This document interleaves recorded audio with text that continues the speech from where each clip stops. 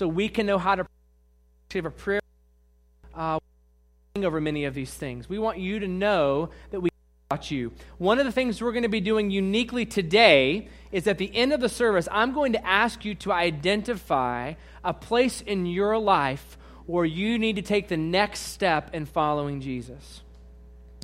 One of the great things about Easter is it oftentimes draws many of us in that maybe haven't been in church for a while, or maybe this whole church thing is new to you this morning. But what I'm going to show you from the Word of God today is that every single one of us have a next step that we're called to take. Every one of us have a next step. And part of what we believe that's connected to that is we believe that the power of the resurrection that we are going to observe in John chapter 20 is still working today. And so when I asked you to identify what that next step is, we're asking you to identify a place in your life where you need to trust Christ at a deeper level.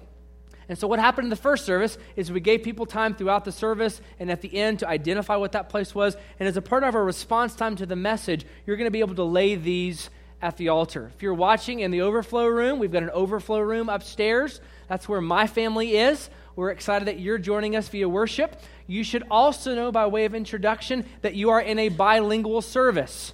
If you want to listen to this message in Spanish, there are listening devices in the back where you can grab those and listen along in Spanish as well. So, why should you trust Christ with the kind of next step I'm encouraging you to identify on this card? I want to show you that from the Word of God in John chapter 20. John chapter 20, if you've got a device or a copy of God's Word, please turn there. And once you're there, would you please stand with us to your feet as we honor the reading of God's Word? I encourage you to do the same thing in our overflow room. Would you please stand as we honor the reading of God's Word? John chapter 20, we're going to be reading verses 1 through 29 to hear the resurrection account that John offers us. John chapter 20, verse 1 says this: Now on the first day of the week, Mary Magdalene came to the tomb early, while it was still dark, and saw that the stone had been taken away from the tomb. So she ran and went to Simon Peter and the other disciple, the one whom Jesus loved, and said to them, They have taken the Lord out of the tomb, and we do not know where they have laid him. So Peter went out with the other disciple, and they were going toward the tomb. Both of them were running together, but the other disciple outran Peter and reached the tomb first. And stooping to look in, he saw the linen cloths lying there, but did not go in. Then Simon Peter came following him and went into the tomb. He saw the linen cloths lying there, and the face cloth which had been on Jesus' head, not lying with the linen cloths, but folded up in a place by itself. Then the other disciple, who had reached the tomb first, also went in, and he saw and believed. For as yet they did not understand the scripture that he must rise from the dead. Then the disciples went back to their homes. But Mary stood weeping outside the tomb, and as she wept, she stooped to look into the tomb. And she saw two angels in white sitting where the body of Jesus had lain, one at the head and one at the feet. They said to her, Woman, why are you weeping? She said to them, They have taken away my Lord, and I do not know where they have laid him. Having said this, she turned around and saw Jesus standing, but she did not know that it was Jesus.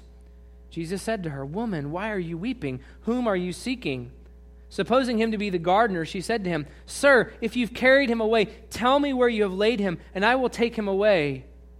Jesus said to her, Mary. She turned and said to him in Aramaic, Rabboni, which means teacher. Jesus said to her, Do not cling to me, for I have not yet ascended to the Father, but go to my brothers and say to them, I am ascending to my Father and your Father, to my God and your God. Mary Magdalene went and announced to the disciples, I have seen the Lord, and that he had said these things to her. Verse 19. On the evening of that day, the first day of the week, the doors being locked where the disciples were for fear of the Jews, Jesus came and stood among them and said to them, Peace be with you. When he had said this, he showed them his hands and his side. Then the disciples were glad when they saw the Lord, and Jesus said to them again, Peace be with you. As the Father has sent me, even so I am sending you. And when he had said this, he breathed on them and said to them, Receive the Holy Spirit. If you forgive the sins of any, they are forgiven. If you withhold the sins from any, forgiveness from any, it is withheld. Verse 24. Now Thomas, one of the 12, called the twin, was not with them when Jesus came. So the other disciples told him, "We have seen the Lord." But he said to them, "Unless I see in his hands the mark of the nails, and place my fingers into the mark of the nails, and place my hand into his side, I will never believe." 8 days later, his disciples were inside again, and Thomas with them. Although the doors were locked, Jesus came and stood among them and said, "Peace be with you." Then he said to Thomas, "Put your finger here and see my hands. Put out your hand and place it in my side. Do not disbelieve, but believe." Thomas answered him, "My Lord and my God." Jesus said to him, "Have you believed because you have seen me?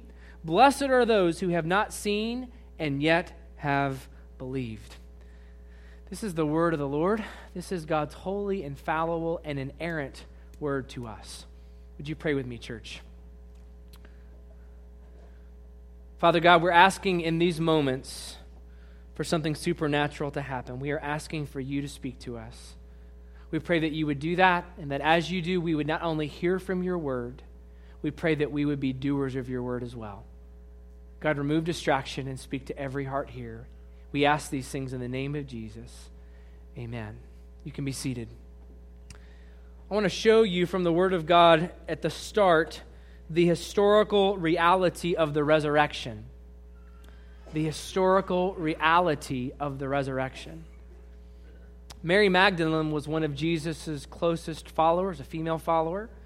And the Bible records in John that she's the first one that shows up at the tomb. And when she shows up, she sees something very odd. She notices that the stone is not there, that it's been rolled away. And as any rational person would assume, somebody that died Friday, it stands to reason they're still dead on Sunday, and so she assumes that someone's moved Jesus' body. Someone's taken Christ and moved him someplace else. And so alarmed, troubled by this fact, she runs and finds two of Jesus' closest disciples, Peter and John. Here he's described as the beloved disciple. Peter and John take off running. They get to the tomb. They observe that Jesus is also gone, but they observe a few other things that are different than Mary saw at first. They observe that Jesus' linen cloths that wrapped around his dead body have been removed. John tells us specifically that even the stuff that was wrapped around Jesus' head has been removed and laid to the side. Now here's the point that you and I are meant to see from this scene of the story. John wants us to realize that something miraculous has happened here. Jesus, who died on Friday, is now alive on Sunday. The same Jesus who suffered and died for our sins on the cross has now risen from the dead. And part of what I want you to get in your minds is I want you to understand the gravity of that reality. Because on Friday, when Jesus died, if you had his heart hooked up to one of those monitors, his heart was flatlined. It stopped beating.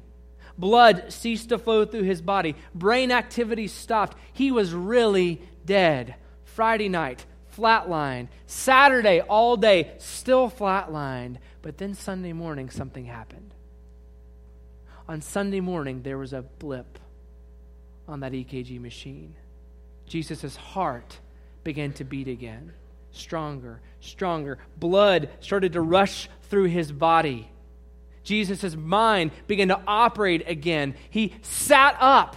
And the Bible tells us that he's so victorious in what he's doing, he takes the time not just to take off the stuff around his head, he neatly folds it and puts it to the side. How many moms would like their teenage kids to do that, right? Jesus is here doing that as he's conquering death. And when Jesus sheds those linen robes, he doesn't just shed the trappings of a dead man. Jesus is literally shedding off and defeating death itself. Because remember what got Jesus there in the first place. The Romans didn't kill Jesus. The Jews didn't kill Jesus. Jesus freely offered his life as a sacrifice for sins. The reason Jesus died was he was taking the punishment that you deserve and that I deserve for my sin. And when Jesus throws off that linen shroud that was around his body for a dead man, he's saying, I didn't just take your penalty. Jesus is saying, I have defeated your penalty. One of my favorite movies is the movie Cinderella Man. Anybody in here ever seen Cinderella Man? Raise your hand if you've seen that. Great, great movie. Russell Crowe plays a boxer named James Braddock. James Braddock is a boxer that's living around the time of the Great Depression. And he goes through a series of trials in his life, only to find himself on the backside of his career. He's an older boxer that's having a resurgence. He begins to win some fights. His career begins to get better and better, even though he's older in the backside of his career. Well, the movie depicts one particular fight that James Braddock has with a younger, bigger, more athletic opponent. And it's very obvious from the way the movie portrays the fight that it's not going well for James Braddock. This guy's younger, he's quicker, he's stronger, and James Braddock can't get any footing with this guy. Well, the fight goes on. It looks like it's getting worse and worse. And then, in a pivotal moment in this fight, this younger boxer lands this incredible punch right across Jim Braddock's chin. He hits him so hard that his mouthpiece goes flying through the air. The people in the audience stand because it looks like this is it. This guy's going down. There's no way this older, seasoned fighter can stand up to this punch he's just received. But after some time, the older, wiser fighter walks over, picks up his mouthpiece, puts it back in, pops up off the mat, and he smiles. And when this younger fighter sees this older fighter smiling after just taking the best punch he could possibly deliver, it gets in his head. He can't fight well anymore. And James Braddock goes on to win that fight because in the moment of trial, when that guy threw the best punch he could possibly give him, he not only took it, but he popped up off the mat and smiled as if to say, "Is that all you've got?"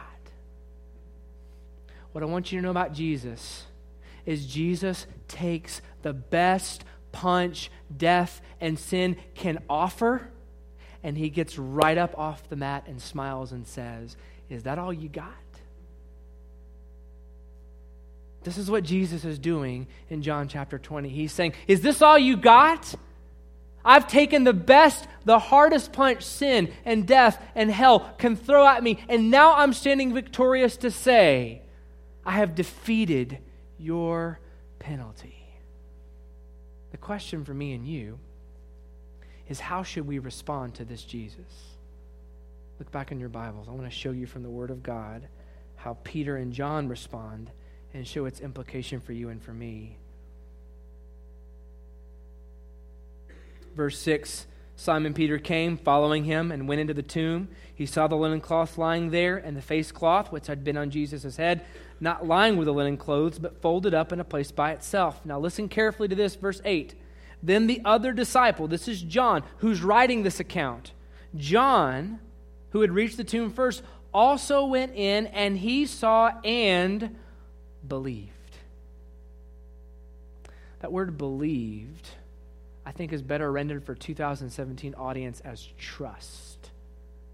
See, sometimes when we hear the word believe in the Bible, we think just intellect. Like, I believe that happened.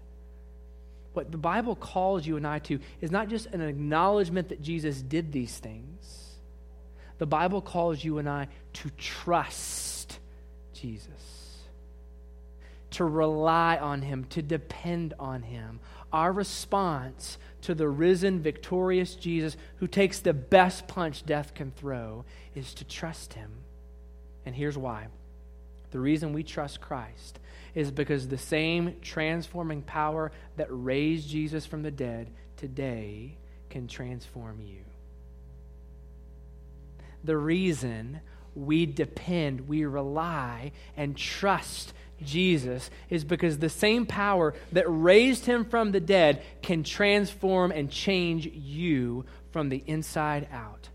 I want to show you from the Bible 3 quick examples from John's Gospel in chapter 20 of people who undergo this kind of transformation. I want to show you the impact of the resurrection as we watch Jesus change people from the inside out, and so point us to trust in him. First example we see in the Bible is Mary. Mary Magdalene is the one who showed up first. Peter and John, after seeing the tomb, they leave. And Mary's left standing there. And the Bible describes her as crying. She's grieving. Understandably so. She's confused. What's happened to Jesus? Someone she loves and cares about, at the very least, has been removed. Some kind of trick, some kind of joke. So she's hurt. The Bible tells us that when she goes in to look in the tomb, she sees something different than Peter and John have seen. She sees an angel at where Jesus' head and feet would have been laying. It's John's way of us telling us that something miraculous has happened here. This is a miracle of upper proportions.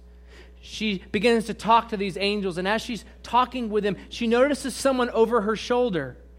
And so she turns to look, and there's Jesus. She doesn't recognize him at first, but that's who it is. She begins to talk to him. She assumes he's the gardener. And after they talk for a while, Jesus looks at her and says, Mary.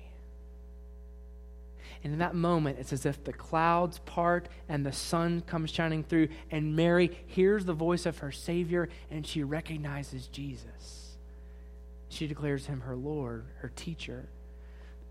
Friday night, we had a Good Friday service in here. And one of the things that we're blessed with at Riverview is a lot of little kids. But sometimes in services, they don't feel like a blessing at certain points, right? If they're being noisy or loud. But I remind our people, remember, when we hear noisy, loud kids in services, that's a reminder of God's kindness to us. Children are never an annoyance to us. They're a gift to us. Amen? And we're blessed at Riverview to have a lot of little kids. I myself have contributed to this. Shelly and I have a 1-year-old little girl. And so part of what was happening Friday night is there was a lot of movement, a lot of noise in the back. But I got to tell you that when I heard all that crying, I could always pick up my daughter's voice. Parents, you know what I'm talking about? You can hear your child's cry different than anybody else's. So that if you're out someplace and you hear some kid crying and go, oh, that's not my kid, no big deal. Hopefully you go inspect to see why somebody's crying, but it's often the case that you can tell that's not my kid crying, that's somebody else's kid. I could hear the sound of my daughter, my little 1-year-old girl, crying because I know her voice, because I love her. What Mary is displaying is that there's a love and a closeness with Jesus, so much so that when she hears his voice, she recognizes it. Jesus tells her, Mary, you can't touch me yet. I've got more work to do. I'm going to ascend to the Father. I'm going to sit at the right hand of the Father and intercede for you. But Mary, I want you to do something for me.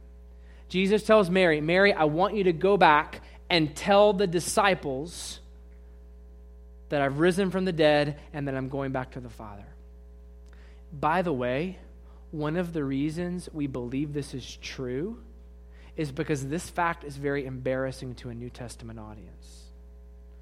Ladies, you do understand that you've come a long way since the New Testament. At this period of time, women couldn't testify in court. They couldn't own property. They were just a little bit above livestock. For the gospel writers to include that women were the first ones to the scene and a woman was the first one to announce the reality of the resurrection points to the fact that John wants us to realize he's not airbrushing this story. It is what it is. You can trust that this is actually what happened.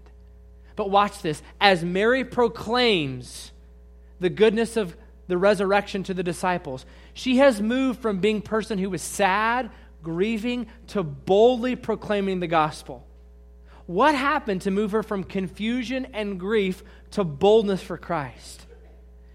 What happened was she had an interaction with the risen Savior and his transforming power in her life. He transformed Mary's grief and sadness into boldness for the gospel. That's example number 1, is Mary. Example number 2 are the disciples. The disciples, we're told, even after hearing about the resurrection, are still very afraid.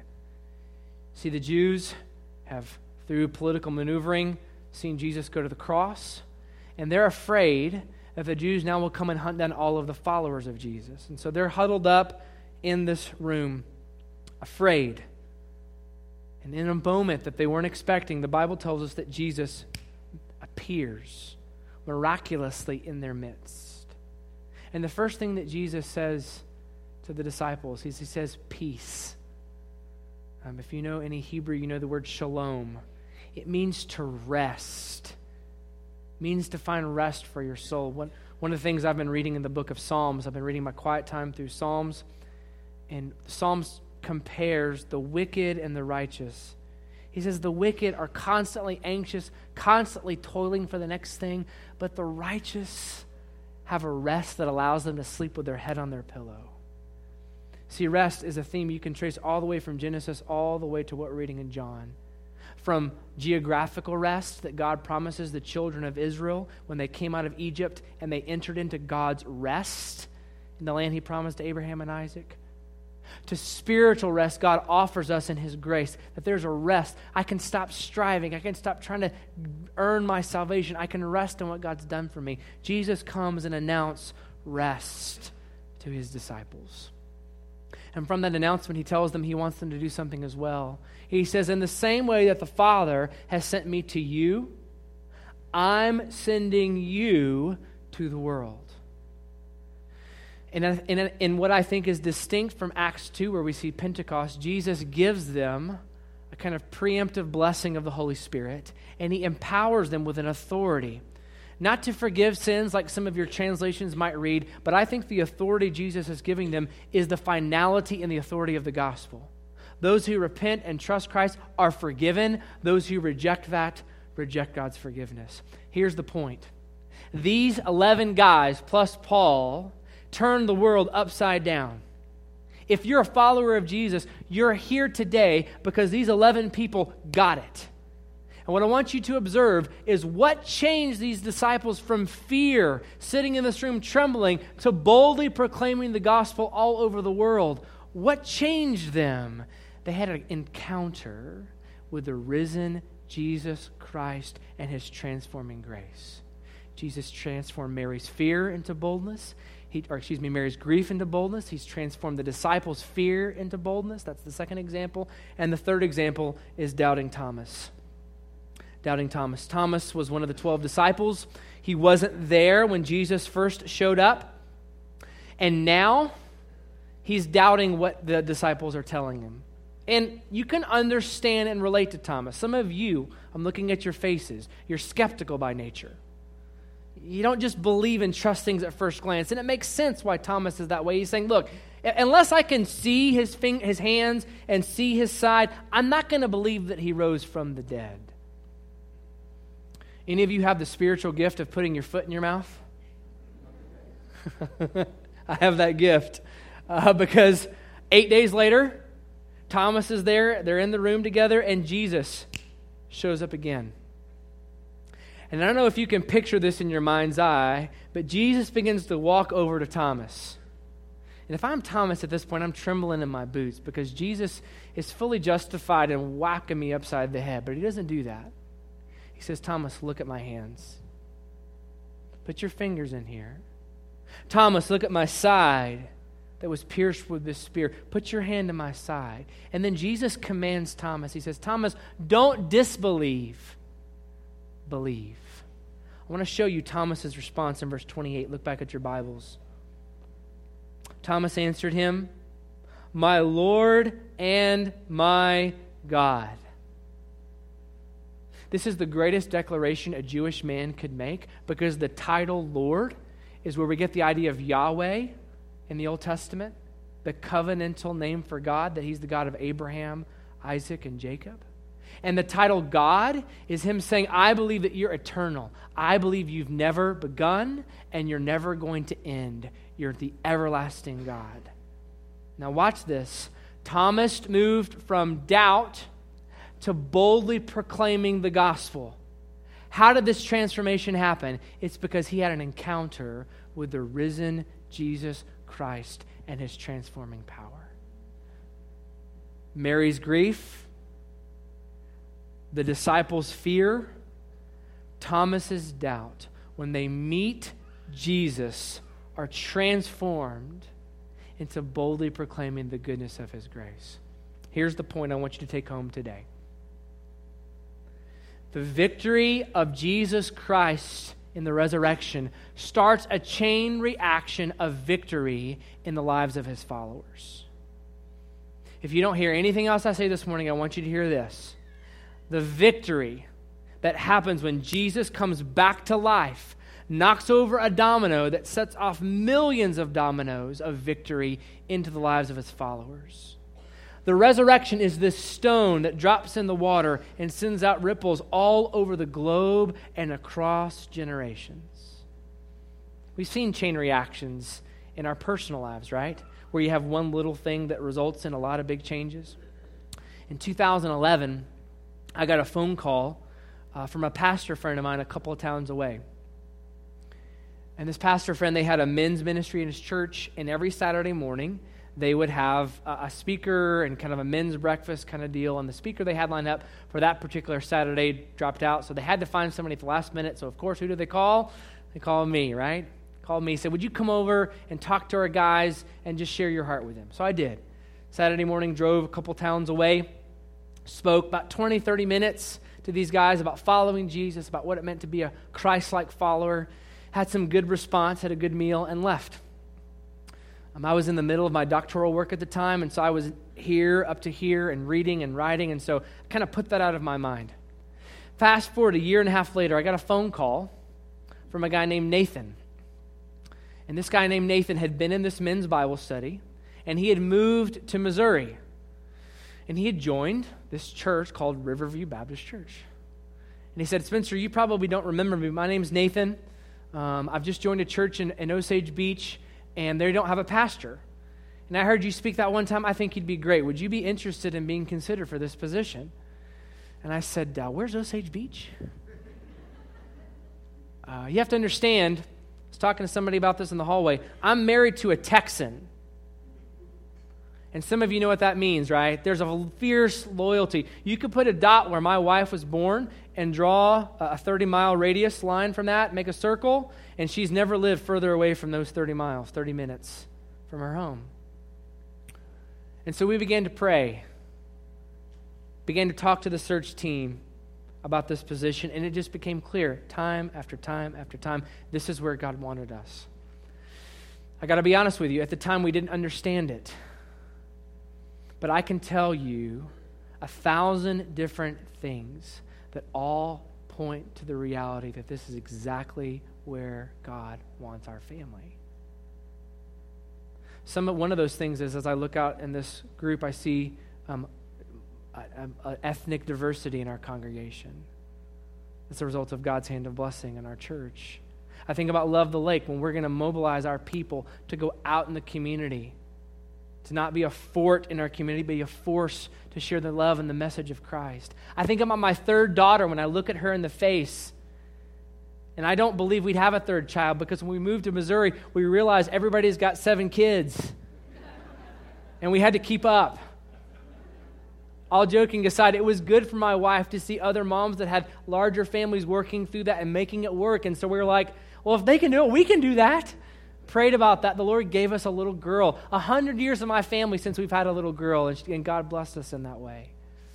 My point is, all of these things, you could trace them back to one random phone call on a Thursday afternoon. Make the hair on your arm stand up kind of stuff. Some of you could identify those kinds of experiences in your life, right? You met someone that became your spouse, or a job opportunity opened up that in just a random way that you didn't anticipate. And from one little rock that drops in the water, everything changes. What I want you to know is the victory of the resurrection is a rock that drops in the water that changes everything in the most epic of ways. Because Jesus is not just changing your job or your geography, Jesus is changing your eternal destiny. I want to show you that the impact of the resurrection is not unique just to Peter, James, and John, and Mary, and Thomas. I want to show you how it ripples out to us today. Look in your Bibles at verse 29. Verse 29. Jesus said to him, this is Jesus still talking to Thomas, "Have you believed because you have seen me? Blessed are those who have not seen and yet have believed. Jesus includes you in verse 29. We are those who've not seen. We are those that have not seen Jesus physically. But Jesus says this ripple of victories that's going out across the world is included in 2017. The same resurrection power that was unleashed in John chapter 20 is still moving today. The way that you experience the resurrection power of Jesus is by trusting Him. Here's what it means to trust Jesus. Let me land the plane on this and make it clear. Trusting Jesus means I accept that I have a problem and that Jesus is the solution. Trusting Jesus means that I acknowledge and admit that I have a problem. My problem is that I worship myself rather than God. Every human being born in this world, past, present, and future, comes into this world hardwired to worship self, to make self the main character rather than God. As cute and as beautiful as my little 1-year-old girl is, and she's the most beautiful child that's ever been born. I know you think yours is cute, but sorry. Even as beautiful as she is, she's come fully equipped knowing how to lie and manipulate. I didn't teach her how to do those things. We didn't have a class for her when she was 3 months old saying, now here's how you tell a lie. Here's how you manipulate. She's doing that from a survival perspective because there's a hard wiring in us to serve and gratify ourselves. And this is why we lie. This is why we steal. This is why we disobey our parents. This is why we look at other people with lust and hatred in our hearts. We do these things because our God is gratification, not the true God. The only way we receive this victorious power and grace that Jesus won for us through His resurrection is if we first acknowledge we have a problem, and our problem is our hearts. Let me tell you why this is so important. Because every other message you're getting in our culture tells you the opposite. Listen to me carefully. It's really important because every commercial you see, especially every Disney movie, ends with follow your heart and everything will go great for you. We want you to understand that God cares about what you care about, but understand this. Your heart will lead you in the wrong direction. The answer is not within you.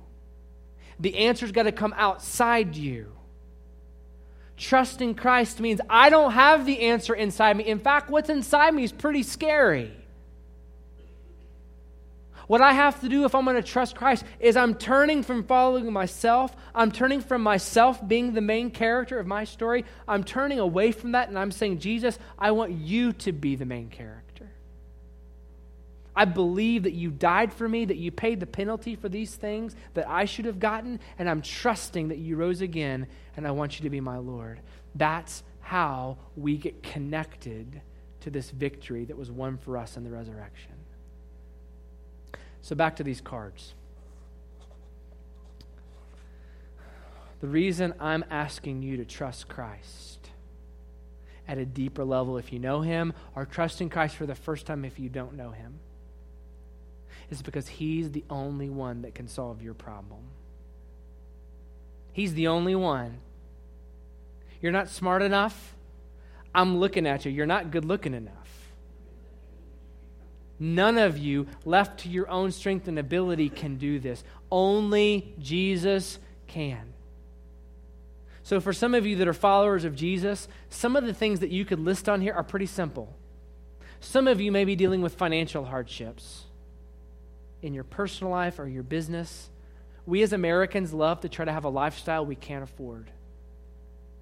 Some of you may need to write down, I need to trust Christ for provision in my life.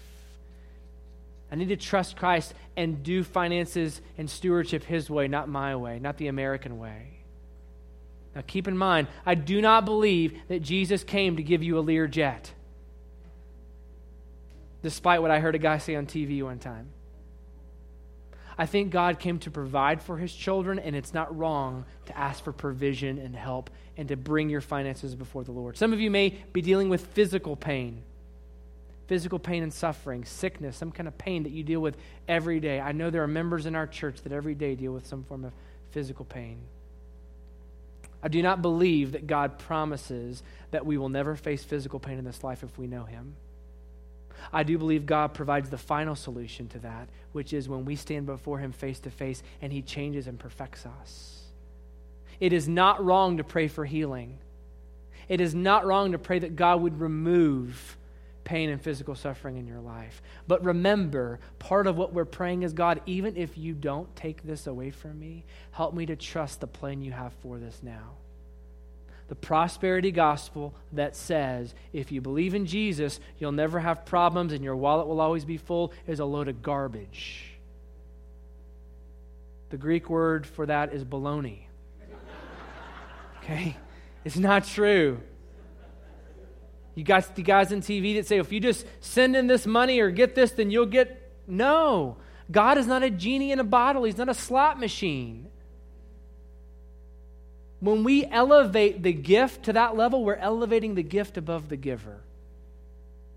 Okay, little rabbit trail done. Some of you may be dealing with sadness or loss, grief, pain. Write that on this card. Ask God to provide healing in your life. Some of you who are here in Easter may need to say, you know what? It's time for me to get serious about following Jesus. It's time for me to recognize that being a Christian is not just about something you prayed 20 years ago. Being a Christian is about following Jesus by faith, trusting him. I want you to write something down on this card in a few moments and bring that forward. Most of my comments up until now have been to those of you that know Christ. Let me just finish by talking to you in here who may not know Jesus. If you don't know Jesus, our appeal to you is to repent of your sins and trust Christ. That's not something your parents can do for you. It's not something your grandparents can do for you. It's not something that happens because you went through a ceremony when you were little. Becoming a Christian means you have to consciously cross the line of faith and say, I'm trusting Christ and Christ alone for salvation. If you turn from your sin and trust Jesus, my promise to you is that God will forgive you of your past, present, and future sins. And when you die or when he returns, he will take you home to be with him forever. That's what we offer you today. Some of you may need to write on this card, I need to receive Christ as my Savior and Lord.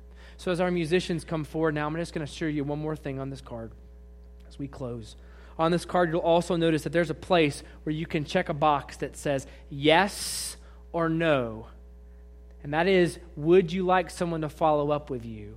Some of the way that some of you need to take a next step in your walk with Jesus this morning is by saying, I want to no longer be anonymous. I want to be known. And I want people to know that I have this issue, this problem, and we will lovingly, graciously follow up with you, minister to your family. We have people that are in the wings ready to pray over every single one of these cards. And if somebody checks that they want somebody to follow up with them, we will have somebody that will call you, that will lovingly minister to you. Now, I got to tell you, as Americans, we do not do accountability well. We like to pull into our driveway, get into our garage, and close it, and never really interact. Some of you need to take a next step by being known and interacting. I'm going to turn you guys over in the overflow space to Michael, who will give you a few more instructions about what's going to happen now. Would you pray with me, church?